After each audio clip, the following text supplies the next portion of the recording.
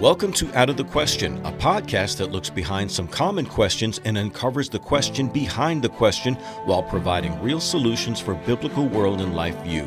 Your host is Andrea Schwartz, a teacher and mentor and founder of the Chalcedon Teacher Training Institute. Here we are again for another episode of the Out of the Question podcast. During the last 20 years or so, it was not uncommon to witness adults and children approach a person in military uniform to thank them for their service.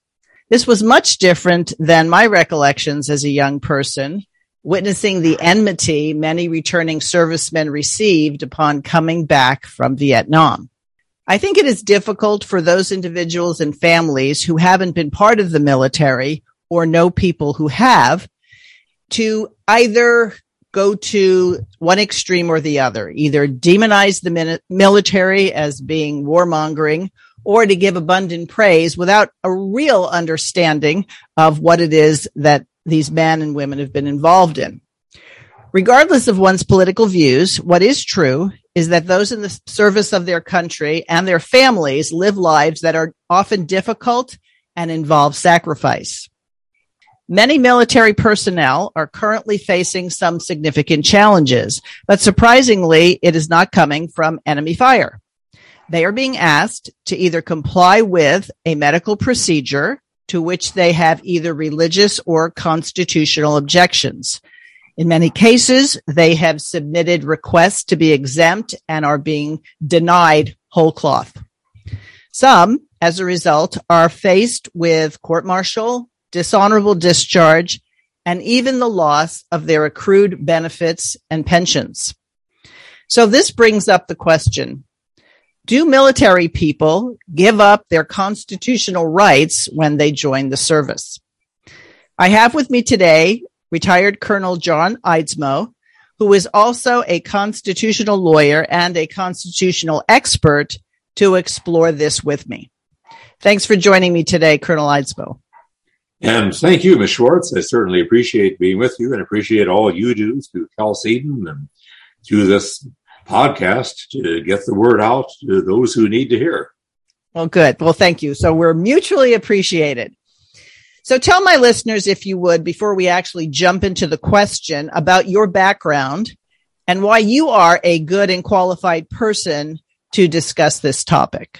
Well, after college, I went to law school and didn't learn anything about constitutional law in law school, but after that, I served with the Air Force. I was 5 years of active duty, and then I'll tell you what happened while I was on active duty there. I was a judge advocate or Air Force lawyer and held the rank of captain at that time. But I remember one night, this is after Vietnam was over with, and although I didn't serve in Vietnam, I served during the Vietnam era, and I remember very well the kind of lack of appreciation that you are talking about. But at any rate, I remember after the war was over, I left my office one night and I looked back at the office and I thought, what would happen if I just didn't show up tomorrow? Not that I had any intention of doing that. I thought, well, they'd bring in another judge advocate or a lawyer to do the job just like I'm doing it. And the Air Force would just go on as though nothing had happened. And so I started thinking, the real war right now that Vietnam is over, is for the hearts and souls of people. And so long as I'm here as a JAG in the Air Force, I'm kind of like a non-combatant in the real war. So I decided to transfer into the reserves, and then I went to seminary to prepare to get a theological education. I wasn't sure that I wanted to go into the ministry, but at any rate, I was practicing law in the mornings or in the afternoons and going to classes at the seminary in the morning. And I began handling some homeschool cases and also handling cases involving farmers who were, in my opinion, being bullied by the Fish and Wildlife Service. And the joke in the office was that I was spending one day a month at the Air Force Base and reserve duty defending the Air Force, and the other 29 days in court fighting the government, to which my answer was that I was defending the government where it belonged and fighting the government where it didn't belong. Also, in my seminary days, I began reading the writings of R.J. Rushdoony, and I became convinced of the need for a thorough world and life view. Anyway, so after I graduated from seminary, I went to teach for the law school at Oral Roberts University, teaching constitutional law and handling more constitutional law cases. After that, law school went out to the Regent Law School at Virginia Beach, Virginia. I then went to the Jones Law School in Montgomery, Alabama, taught constitutional law there for 15 years, and handled First Amendment cases as well, and then served as a senior staff attorney for the Alabama Supreme Court. And for the last 13 years, I have been the senile counsel, or I guess they say senior counsel, I say senile counsel, for the Foundation for Moral Law.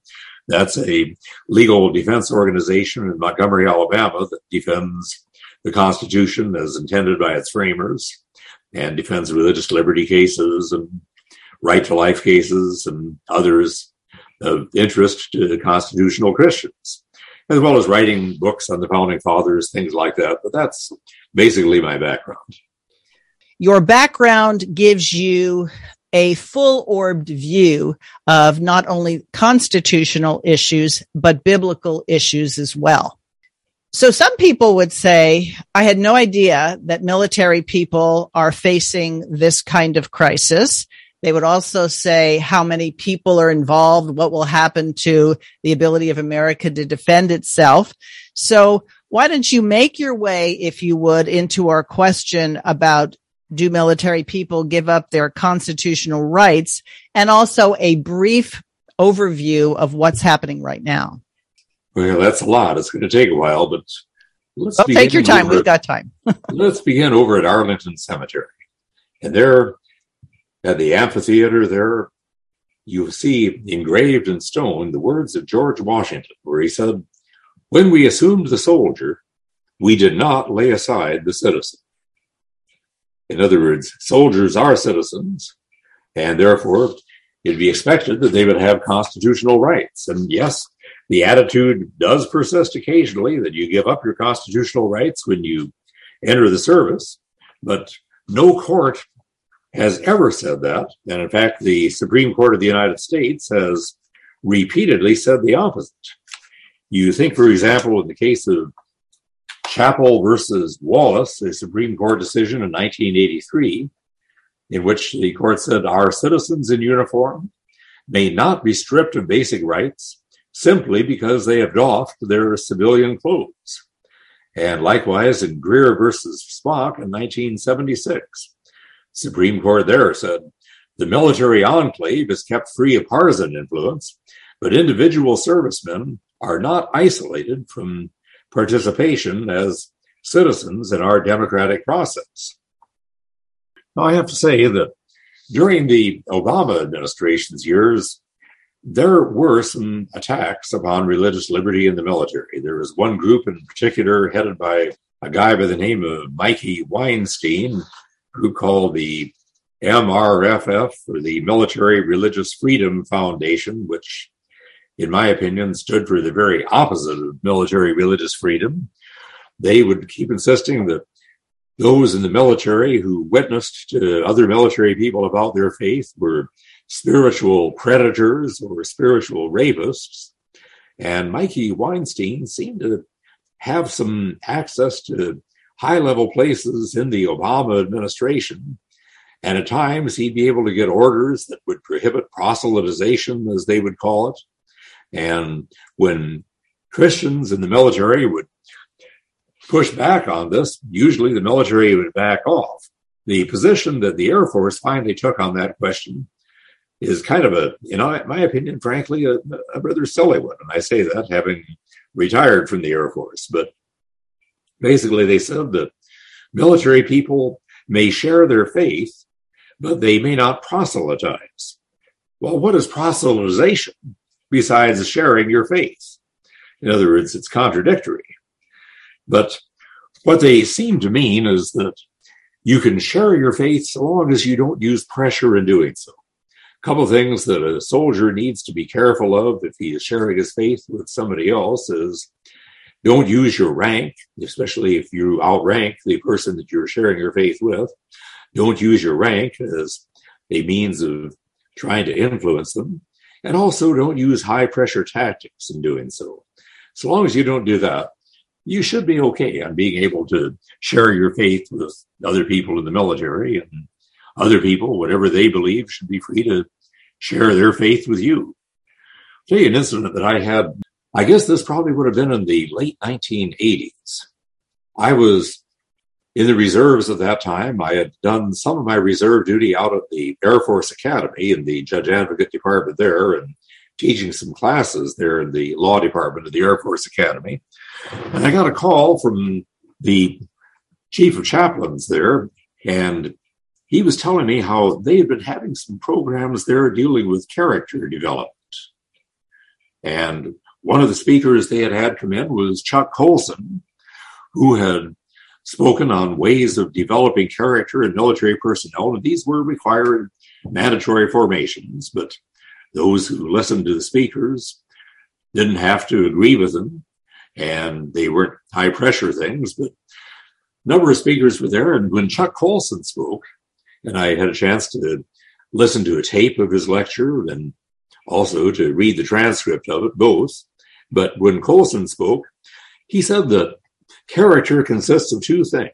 First, it consists of an objective knowledge of right and wrong. And secondly, it consists of having the intestinal fortitude to do the right. In fact, this is after he'd been in prison. And he said, I knew right from wrong, but I didn't have the intestinal fortitude to do the right. And I wound up in prison. And anyway, so then he went on to say, in answer to a question, how did you acquire the ability to know or to adhere to the right? Where did you get the strength of character to adhere to the right? And he simply answered that, well, for me, didn't say it was for everybody, but for me, it was through learning of Jesus Christ and trusting him as my Savior. And he gave a very low-key testimony. And it seemed to be well received by most, but there were a couple who had objected. And they came to me to write an opinion about it because they thought that the JAG office there at the academy would probably just echo what they'd been taught in law school. And so they hoped that I would preempt it with an opinion of my own. And basically what I noted was that there were a number of speakers that came talking about character development. Some of them came from a religious standpoint in different religions. Others came from a secular standpoint. While it was a mandatory formation, nobody was required to agree with anything that any speaker said. And I said, under these circumstances, I don't think there is any establishment of religion problem or any violation of anybody's free exercise of religion by having a series of mandatory formations like this on character development. And I just simply said that nothing in the First Amendment guarantees that you should never have to hear anything you disagree with. Well, I was told that the commandant of the academy said after reading my opinion, well, that's exactly what I think. And so long as I'm commandant here, that's the way it's going to be. However, the Air Force changes commandants every several years, and I'm sure he's long gone now. But that just exemplifies what some of the issues have been. So would you say that different administrations have a different view of things like constitutional rights and specifically the rights guaranteed in the First Amendment, so that service personnel aren't always sure how things are going to be decided? So for the example, the people who are being told they must get vaccinated and they wish not to, is it a surefire thing that their constitution and religious liberties will be respected? Yes, it certainly is true that military people may be uncertain as to how they may exercise their constitutional rights, depending on who is in office. And that's true for people on the outside of the military as well.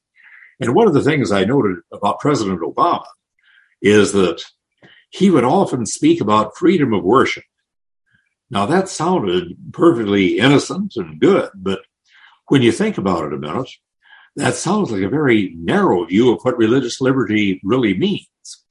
And what it could mean is that We are free to worship God within the four corners of our church and perhaps in our home. But once we get outside the church or outside our home, we need to leave our religious convictions behind. They have no place in the public arena. Well, when President Trump campaigned for office, he had several questions asked of him about violations of religious liberty within government circles. And he said that, yes, there have been quite a few violations of this, but we are going to attack that bigly. I love that word, and I don't know if it was a word before then, but it became a word thereafter, and he certainly did. And on May 4th of 2017, after Trump took office, he published Executive Order 13798, an order titled to promote free speech and religious liberty. And while President Biden has erased a lot of Trump's orders, so far as I know, this one is still in effect. And the order says in part, it shall be the policy of the executive branch to vigorously enforce federal law's robust protections for religious freedom. The founders envisioned a nation in which religious voices and views were integral to a vibrant public square, and in which religious people and institutions were free to practice their faith without fear or discrimination or retaliation by the federal government. And it went on to say in Section 2, all executive departments and agencies shall, to the greatest extent practicable and to the extent permitted by law, respect and permit the freedom of persons and organizations to engage in religious and political speech. Now, clearly, all executive departments and agencies includes the Department of Defense. Now, in accordance with that order, on 23 June of 2021, the Secretary of the Air Force issued an order. And this is Air Force Instruction 52-201 that basically echoes Trump's executive order. It says in part that the Department of the Air Force policy to place a high value on the rights of airmen and guardians to observe the tenets of their religions. And when I'm saying Air Force here, I'm quite sure that the other branches of the services have adopted similar orders that are very similar to this. It goes on to say that when someone believes that there's a practice going on that violates his religious convictions, he needs to submit a request for an accommodation. This is consistent with the Civil Rights Act of 1964. And it goes on to say commanders will approve the religious accommodation request unless a compelling interest exists for the policy, practice, or duty from which the member is seeking religious accommodation. And further, it says any restriction on the expression of sincerely held religious beliefs must use the least restrictive means with respect to the applicant to achieve the compelling governmental interest. Let me give you one example that goes back into the early 1990s. And in my 23 years with the Air Force, and then about 16 years with the Guard thereafter, my Air Force duty was all as a judge advocate or lawyer, and my Guard duty was mostly as a chaplain. Some people see a conflict of interest there, and I just say there's no difference at all, law and grace or law and gospel. But at any rate, back in 1992, I was contacted by a captain who was an Air Force Academy graduate and a KC-135 pilot and crew commander. And this is right at the time of Desert Shield, or after Desert Shield.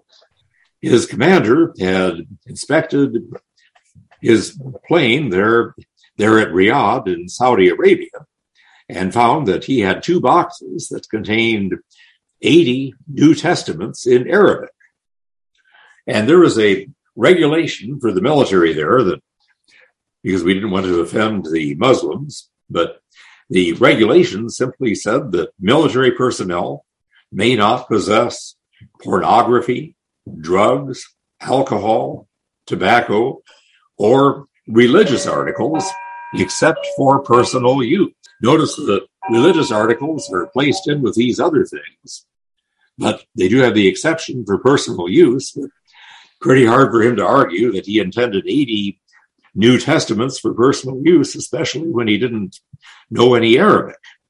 Anyway, they were going to court-martial him for this, and he contacted me and asked if I could provide his defense, which I said I would be very happy to do.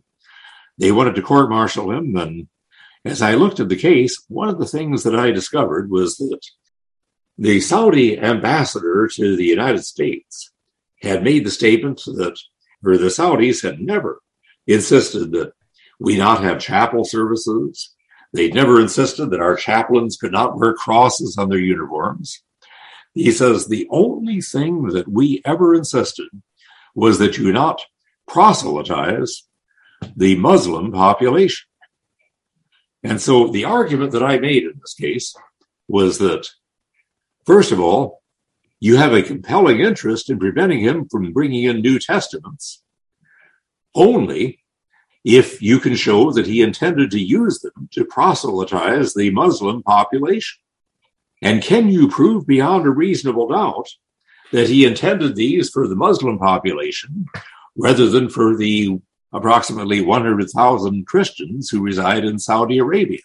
With that, the Air Force offered him what they call Article 15 punishment instead, which is non-judicial. It means that it doesn't go on any permanent record. We saved him from a court-martial, which I don't know that we could have won. And he is flying as a captain for a major airline today, which he would not be able to do if he'd had a felony conviction on his record. I still hear from him at Christmas, and he asks me from time to time, did I do the right thing? And my answer to him was, and still is, I believe that it is God's will that the people of Saudi Arabia hear the gospel, whether their rulers want them to hear it or not. Now, whether he wants the gospel brought into them on KC-135s in a way that could jeopardize a military mission and a military alliance, I'm not sure, and I'm still not. That might give you one example of the way some of these free exercise issues have played out in the past.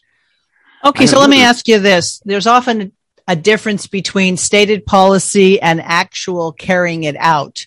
Do you see a lot of that conflict going on right now on the issue I mentioned?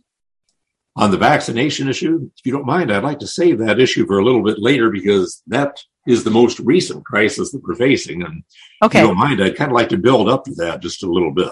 No, that's fine. That's fine. Now, probably the next area that we've had a lot of trouble in is in regard to the gay rights issue in the military.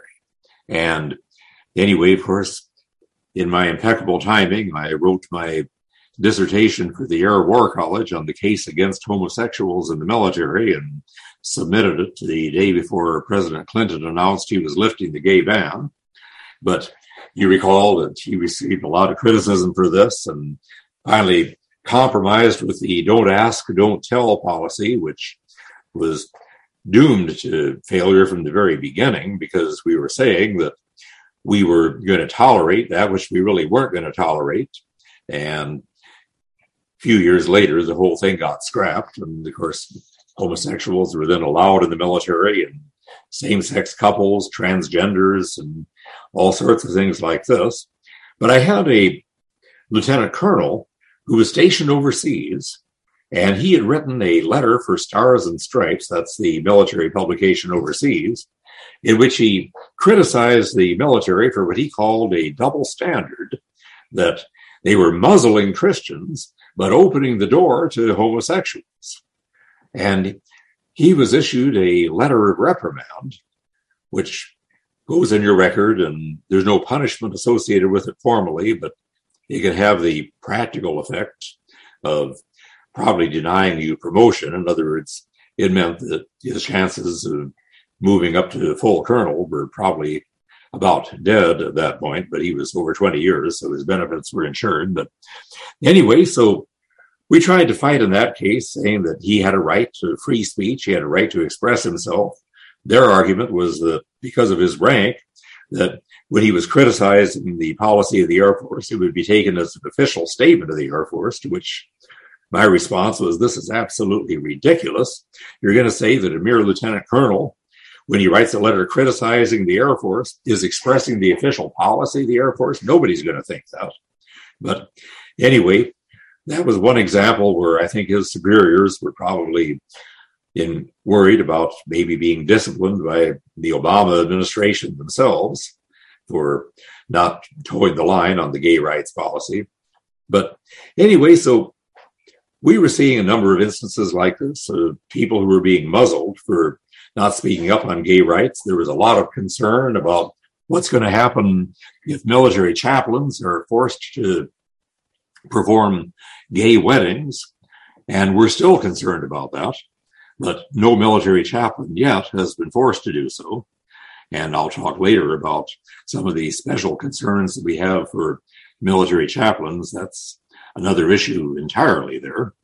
But the issue I guess we're looking at right now that really is confronting the military more than any other on the religious issue is the question about vaccination. And the military, the various branches have been issuing their orders in which they are requiring all military personnel to get vaccinated for the COVID, but offering them the opportunity to submit requests for either a religious exemption, in other words, it violates my religious beliefs, or a medical exemption, meaning I'm especially sensitive to this. I've had reactions to vaccination in the past or things like that, or an administrative accommodation, which means that for administrative reasons, it would be inconvenient for the military to require me to get this at this time. Anyway, so they were giving the option of submitting these requests for exemption. The problem was that they were summarily denying the religious exemptions. As a result of this, we've had several cases that have been filed, and 3 have been especially noteworthy. One is the Navy SEALs 1 case, which was out of Florida, in a federal court in Florida, involving some Navy SEALs who had been denied religious exemption, and they were suing in federal court saying that the Navy should not be allowed to punish us by kicking us out or court-martialing us or disciplining us in other ways. And the federal judge in that case ruled in their favor. It was a preliminary injunction. The case is still ongoing, but he said in that case that he didn't see that the Navy had established a compelling interest requiring that they get that vaccination. And he then issued an order that all branches of the service were required to submit to him every 2 weeks a record of how many requests for exemption had been submitted, how many had been granted versus how many had been denied, how many had been appealed, and how many had been granted versus denied on appeal. Likewise with medical and with administrative. The next one we had was in Texas, the Northern District of Texas, and here it was a group of Navy SEALs and then some Navy divers and some other Navy personnel that all joined together in this action. And First Liberty, an organization out of Texas, brought that case. We filed an amicus brief in support of these Navy SEALs. A couple of the arguments that we made in the case were, first of all, as far as the Navy claiming that they have a compelling interest in military necessity, requiring that people get vaccinated to protect others around them. Well, number one, we think the evidence does not support that, because the evidence is now showing quite strongly that while the vaccine may have an effect of reducing the symptoms of COVID for those who get it, it has very little, if any, effect of preventing you from contracting COVID or from spreading COVID to others. In fact, I even make the argument that if you agree that COVID can be transmitted asymptomatically, if the vaccine causes people to be asymptomatic, then they're more likely to be out in the workplace and so on, and be more likely to be spreading it than if they had not been vaccinated. So that means that the only interest that the military has is in protecting the individual from the consequences of not getting vaccinated. it doesn't prevent the individual from hurting anybody else because it doesn't prevent the transmission of COVID. That was part of our argument. Part of our argument, too, was that you have many in the military that, while they were requesting a religious exemption, they also noted that they themselves had COVID, that they were therefore positive for antibodies, and that the protection they had from this was better than any protection that would be given to them by the vaccine. And the third thing we noted was that the Navy had given several thousand medical exemptions and several thousand administrative exemptions, but no religious exemptions. Now, if you can grant thousands of medical exemptions and thousands of administrative exemptions, we argued, the Navy has forfeited the argument that military necessity prevents them from giving religious exemptions. If they can grant medical exemptions, they can grant religious exemptions. And we raised that argument, especially in a case in Georgia. This was subsequent to these others, in which we had a federal judge there in a case involving an Air Force officer this time.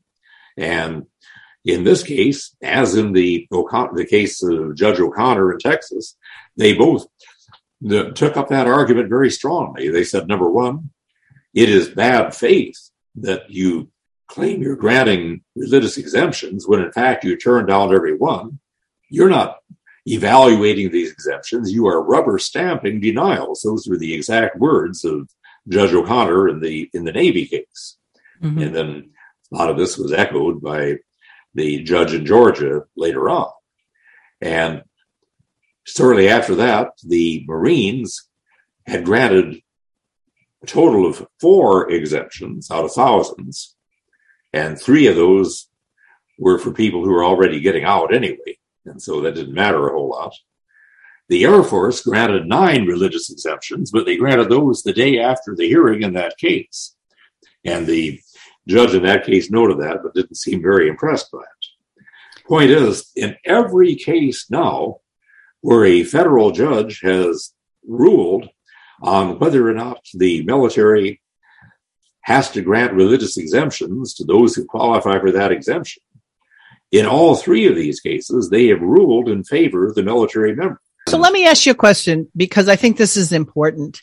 There's something that irritates me to no end, that some bureaucratic position is going to evaluate someone's sincere religious belief. How can the administrative person be in a position to say, you don't really have this belief, when the person says, I have this belief? Well, I think that's a very, very good point. And that's one of the points that we argued in our brief, well, in both the Air Force and the Navy case. But we pointed out a case of U.S. versus Ballard. This is a 1944 case and involved a man who was convicted of mail fraud. And this man claimed in the mails that he was in contact with angels, that these angels would communicate information to him, and that if you wanted to know something that these angels could tell you, send him some money through the mail and he'll talk to the angels for you and he'll tell you what they say. And he was convicted of mail fraud for this. His conviction was overturned. And the court said in this case that you can't evaluate this case based upon whether or not he is really in communication with angels.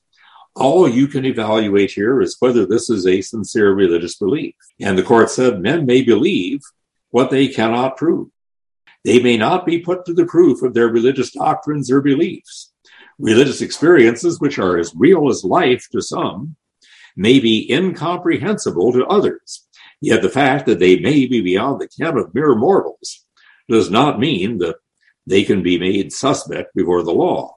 And then in 1980, we had a case, Thomas versus Review Board.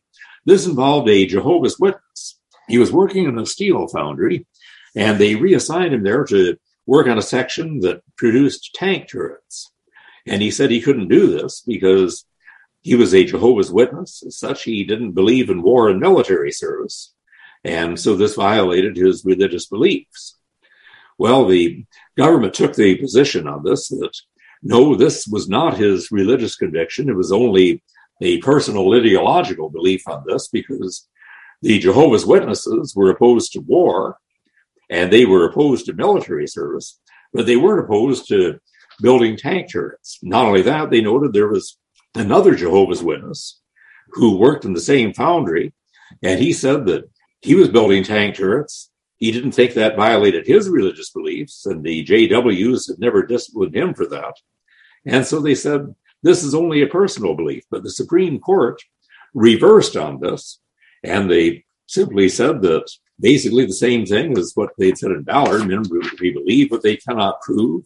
But they went on to say that the fact that another Jehovah's Witness had no scruples about working on tank turrets, that intra-faith differences of that kind are not uncommon among followers of a particular creed, and the judicial process is singularly ill-equipped to resolve such differences in regard to the religious clauses. One can, of course, imagine a asserted claim so bizarre, so clearly non-religious in motivation, as not to be entitled to protection under the Free Exercise Clause, but that is not the case here, and the guarantee of free exercise is not limited to beliefs which are shared by all of the members of a religious sect. Courts are not arbiters of scriptural interpretation.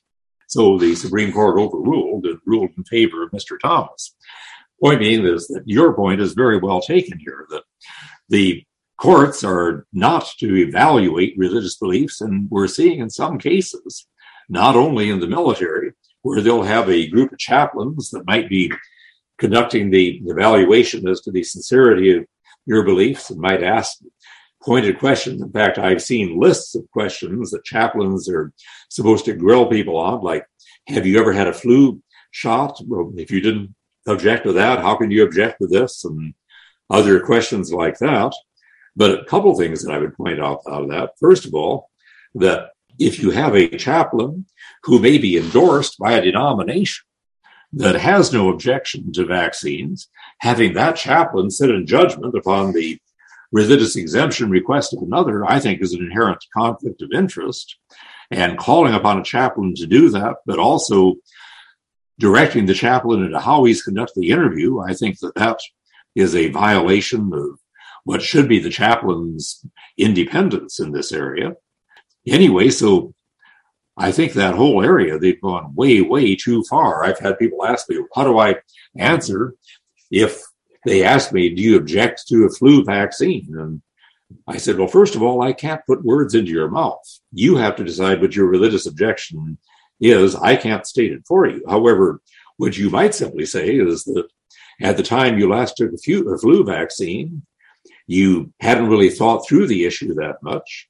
Furthermore, as far as you knew at that time, flu vaccines were not made from tissue that came from aborted fetuses.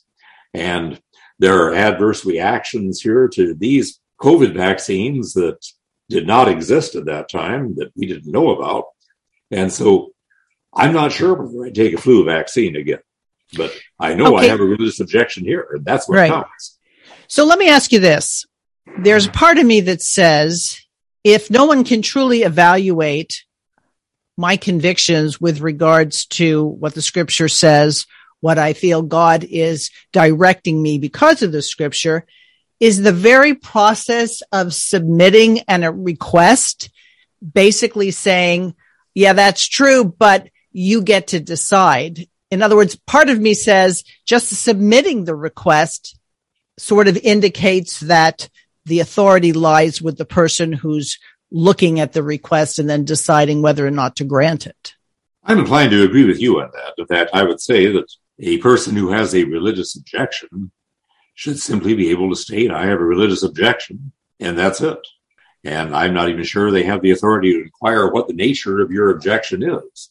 We published a paper here at the Foundation for Moral Law on the question about to vax or not to vax. And anyway, we probably need to revise that again. So much has taken place since then, but I listed there some of the objections that were commonly raised, and the fetal tissue has been one that has been raised from the Catholic standpoint, and this does not have to be limited to Catholics, is what they called therapeutic proportionality. Now, what the Catholic Church means by that term is that as a Catholic, one has a duty to evaluate a medical treatment, procedure, drug, anything like that, weighing on the one hand the potential benefits from it against the potential risks or adverse effects.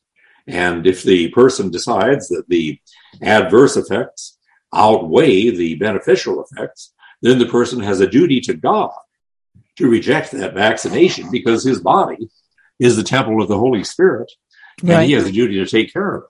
Another that I have raised myself is that God has established civil government, and he's also placed limits on civil government. And when civil government exceeds the limits that God has placed on it, then it becomes the right, and I would say also the duty, of the citizen to resist what becomes then tyranny, as Rushdoony used to say. Right. And Rushdoony once defined tyranny as government acting without lawful authority. And so if government does not have lawful authority to order this vaccination, then I have a duty under God to resist that. And so those are some of the objections, but I have to tell each individual, you got to raise the objection yourself. I can't put words in your mouth. But I'm inclined to say, as I think you're saying, once the objection has been raised, the government's role is really limited to granting the exemption and nothing more. We know what it reminded me of? It reminded me of how during the reign of Mao Zedong in China, that people, oftentimes Christians or intellectuals, were required to write their confessions. And these listing of why you shouldn't have to do this, it's like you're confessing to them, and then they can evaluate whether you have satisfied their criteria. Well, if their criteria is either totally humanistic, then you wouldn't expect them to grant your request. So it seems to me that we really do have one religion dominating another. And that's really the way all history is going to be, because understanding what all religions are, that everyone is motivated by religious beliefs, even those religious beliefs are atheism. And so there's always going to be conflict like that. Right.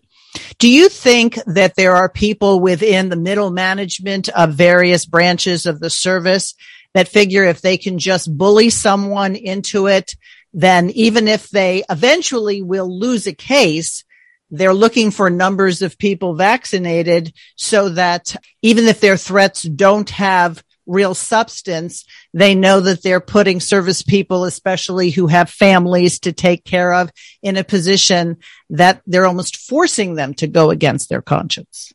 I think they know that. I think there's a lot in the military. Particularly, I find this within the Alabama National Guard here. There are many there that are like mid-level management people in the military, say field grade officers and so on, that don't want to do this. They are looking for every excuse that they can to delay on this. But then again, within the military, you have the feeling we have to obey orders. And yes, the military really couldn't function if people didn't obey orders. There is a duty to disobey an unlawful order, but nevertheless, the military does have to function on orders. And so you understand where that is coming from. But yeah, there are some who don't care. There are some who think that these people raising religious objections, well, they're just being silly about it. One of the things that I've heard sometimes from even conservative Christians is something like, well, back when I was in the Army, I had to roll up my sleeve and get a whole bunch of shots. So why should this be any different? I understand that question. The answer I would give to it is that, first of all, we're dealing with a vaccine here that some will argue, medically speaking, is not really a vaccine in the actual sense of the word, that has not been as thoroughly tested as any other. We're dealing with one where the nature of the threat, that is, of COVID, is much more controversial than any other in the past, and the effectiveness of the vaccine and the potential side effects of that vaccine are much more controversial than they've ever been in the past. We're dealing with a situation here where, as far as side effects from the vaccine, there could be side effects that aren't known for years to come. Consider, for example, the military people today that were in Vietnam and are years later coming to deal with Agent Orange and its effects. So this is different. Those are some of the concerns that people are raising. But I would say really most of the military, those involved in enforcing this order, are probably just obeying orders themselves. And if they had their choice, they probably wish they wouldn't have to. So that brings up a question that many people have asked. So you're someone who spent time in the military. Given the climate of things that are happening, would you recommend young people to enlist in the service, knowing that there are the kinds of situations where they may be forced to do things that go against their conscience? That's a very, very hard question to answer. And my own son went through the Air Force Academy and served 20 plus years as an Air Force pilot and is now retired and is flying for one of the airlines now. He just retired a few years ago, and even in his time, he didn't have as many conflicts with his convictions as are probably coming on the horizon in the near future. As a pilot, he wasn't in a position to be dealing with gay marriage issues and other things like that. But yes, I can certainly see where military people coming in today are going to be facing pressure on their consciences that I never had to face and that other people before me never had to face. But on the other hand, I'd have to say that there is a need for Christians in the military, particularly in the officer corps, more than ever. And so I hate to see us abandon the military on this. And what I'm hoping on this is traditionally the military has been a bastion of traditional values and conservative thought. And I did a lot of my reserve duty lecturing at the Air Force Academy, and that would have been in the 80s, maybe even 70s, but 80s and 90s. And I would say during that time that there was probably no government institution, state or federal, anywhere in the country that treated Christianity as fairly or even as favorably as the Air Force did. That is gradually changing. But I'm hoping that once some of the radicals like the Biden administration are out of office, that the military will return to its traditional values, which are going to be basically conservative values. Let me tell you one thing else that's positive happening in the military, and that concerns the chaplain corps. Now, let me say, first of all, in regard to what's happening there, chaplains come in based upon their denominations. And most of the liberal Protestant seminaries today are producing people who have no interest in going into the military. Basically, a lot of them are producing hippie pacifists. They don't want to be military chaplains. And so the more evangelical, Bible-believing seminaries are kind of filling in the gap, and a substantial majority of Protestant chaplains today are coming out of evangelical seminaries, and that's a positive sign.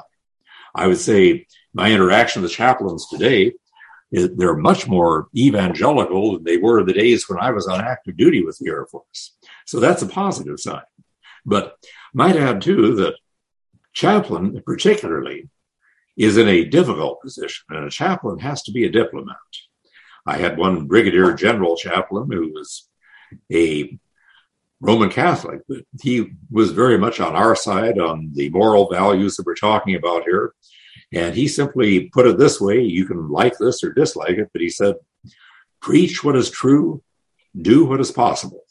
In other words, there might be limits to how much you can do. But one position that we have concerning the chaplain is that the chaplain has a duty to meet the religious needs of all members of the military.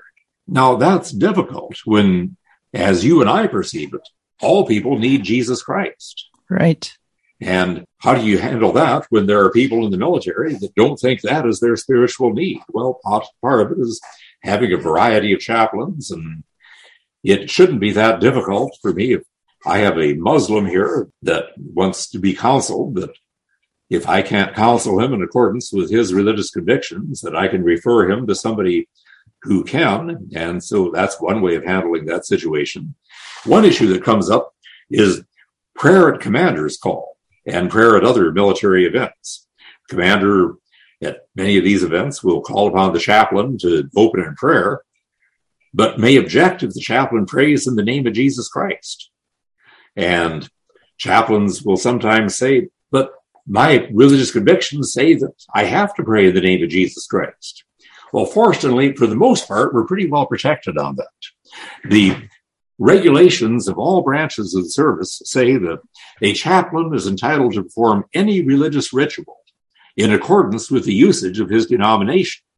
I had this come up at Eielson Air Force Base in Alaska one time, and the chaplain, where the issue was being raised, and this is decades ago, but he was a Southern Baptist. And so that pretty well settled the question, and they had to let him pray in accordance with the usage of his denomination. But I think his commander probably capsulized the issue there when he said, there is no place for an evangelical chaplain in the United States military.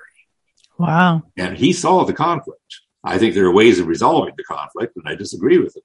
Mm-hmm. But at any rate, so those are some of the issues that arise. And I can tell you a couple other things that I had when I was in service there. I had one young airman come to me one time and say that his first sergeant objected to his reading the Bible at his desk. And my first reaction was, no, wait a minute, the Air Force isn't paying you to read your Bible. The Air Force is paying you to do your job. You read your Bible in your own time. Mm-hmm. But he said, well, yes, but that's what I do.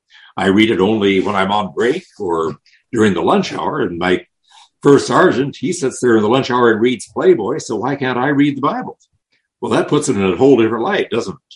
Yes, yes. But let me give you another case here. And this is a case that involving a young sergeant who was a Mormon, and he objected to being required to clean the coffee pots because as a Mormon, most Mormons at least, don't believe in drinking coffee.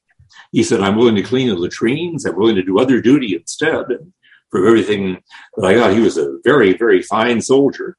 But if possible, I'd like to be exempted from cleaning the coffee pots. And so I had a meeting then with his first sergeant, with his commander, and with several others there. The question that they kept asking was, do we have to allow this? And finally, they agreed, we'll allow it. But I got to thinking about that. I mean, this is back when I was on active duty. It's before I taught constitutional law and so on. And I came back to that case many years later. And I was thinking, do we have to allow it? That's not the appropriate question. The appropriate question is, why can't we allow it? Exactly. That's what I was going to say. And the point is that for the most part, not just Christianity, but most religions teach values that are consistent with a good soldier. Most religions teach courage, teach devotion to duty, teach honesty, integrity, concern for your comrades, and so on. And that being the case, I would argue that it is in the interest of the military to make sure that military people and their families have as full opportunity to freely exercise their religion and develop in their religious faiths as can possibly be allowed. And so the question should be not, do we have to allow it, but why can't we allow it? My hope is that some of the problems we're having right now, some of the threats to religious freedom in the military right now, my hopes are that this country will ultimately return to sanity and some of these will be set to rest. David Horowitz once made the statement that ultimately the radical left is at war with God and nature. And that means ultimately they're going to lose. But in the process of losing, they can do a lot of damage. True. I've actually heard military families comment that when they're talking about the stresses they're going through with this issue, that sometimes even people in their church will say things like, well, see, you shouldn't be in the military anyway. And that seems to me to be a very retreatist perspective, because if all Christians were to leave the military, then you wouldn't have a Christian presence, nor would you have the presence of what is true and right and should be the basis of how we conduct ourselves as part of a civil government. But it sounds like the JAG service that you were part of is a very important aspect of places where Christians should be placed so that they would be able to help when challenges that need to be met come up. Would you agree?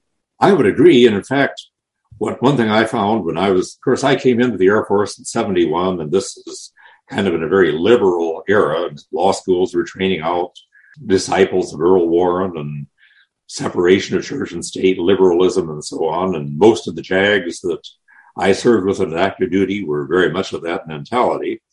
After I transferred into the reserves, I began to find more and more fellow JAGs who were Christians and would have an opportunity to make an impact. And so, yes, I think that is it. In fact, like I said, when I was considering whether to get out and go to seminary, because I felt that really I'm kind of like a non-combatant in the real world when I'm just here in the military. Well, if I had understood the Protestant concept of vocation, Luther's view in particular, the sacredness of all vocations, I probably would never have left.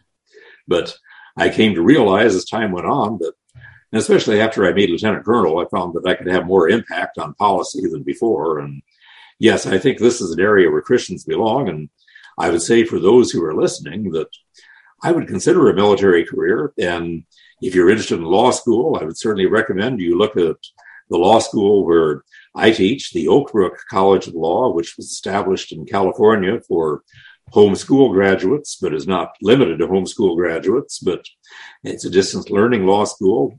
Just look it up, Oak Brook College of Law, or obcl.edu, as one way of getting a legal education.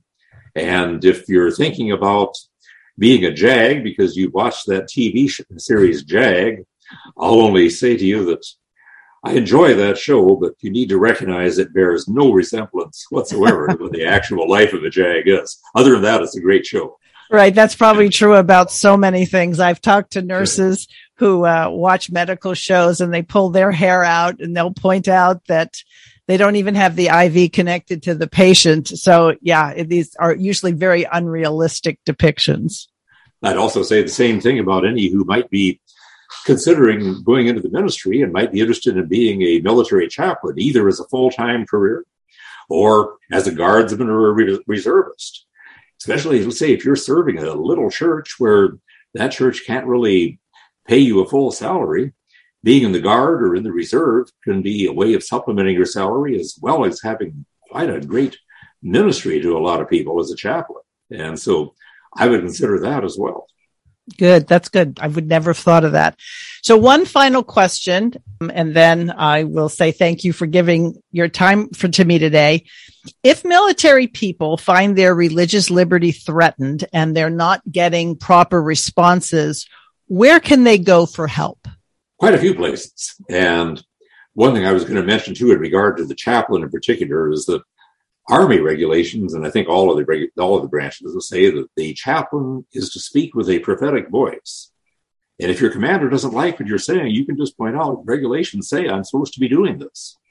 But at any rate, if you feel like your religious convictions are being violated, you might first just go to the local JAG or the local chaplain, and they may support you or they may not. But there are other places you can go outside, and several of the groups that exist for the purpose of defending religious freedom. One the one I serve for is the Foundation for Moral Law. We are located in Montgomery, Alabama, and our founder, Judge Roy Moore, is a West Point graduate and was a company commander in Vietnam. And then, of course, I'm retired military myself, so we handle religious liberty cases generally. We have special interest in those for the military. Another very good organization is called First Liberty. They're out of Texas. Kelly Shackelford is the head of this organization, but one man in particular that handles a lot of their military matters is Mike Berry, who is a Marine Reserve JAG, and I believe Lieutenant Colonel. And anyway, so they're a good group. Alliance Defending Freedom is another. For chaplains who might be listening, there's an organization, and you might just go online and just Google this. It's called the Evangelical Chaplains Alliance. Evangelical Chaplains Alliance. And they're willing to help you. Now, another thing that a chaplain can do, every chaplain has to be endorsed by his denomination. And if you are part of a religious denomination that takes a conservative Bible-believing stance, like, for example, the Missouri Synod Lutheran or the Presbyterian Church in America or the OPC or, let's say, the Southern Baptist Convention, if you're a chaplain and you are being pressured to affirm gay rights in some way at some seminar or something like that, and you say you can't do it, and they give you some pushback, go back to your endorsing agency and let them know I'm getting pressure like this. And your endorsement agency will take it up with the National Office for Endorsements in DC, and they'll come to your defense. So you do have support in these areas. I think the upshot of what you're saying is if you know you're standing on truth and you know that you're doing what you're doing as a result of your faith and you don't want to go against your conscience, that you can withstand intimidation, but there are also people who will help you. And for me, anyway, listening to what you had to say today, Colonel Eidsmoe, is that you've given talking points. And a lot of times people are just missing talking points. And so hearing someone else explain it and how much it makes sense helps people to be able to stand against oppression. And sometimes it's just a matter of time. On the vaccination issue in particular, I'm always telling people, not just in the military, but in other jobs as well, that anything you can do to get delay is probably going to work in your favor. Right. I think time is on our side on this issue. Exactly. Well, thank you so much. I appreciate you carving out some time in your schedule. I know that you've encouraged me. I know that you already are encouraging a lot of military families, and hopefully those who are finding a lot of what you said to be new information will potentially reach out to people and support them in their efforts to follow their conscience before the Lord. Well, thank you for all you're doing.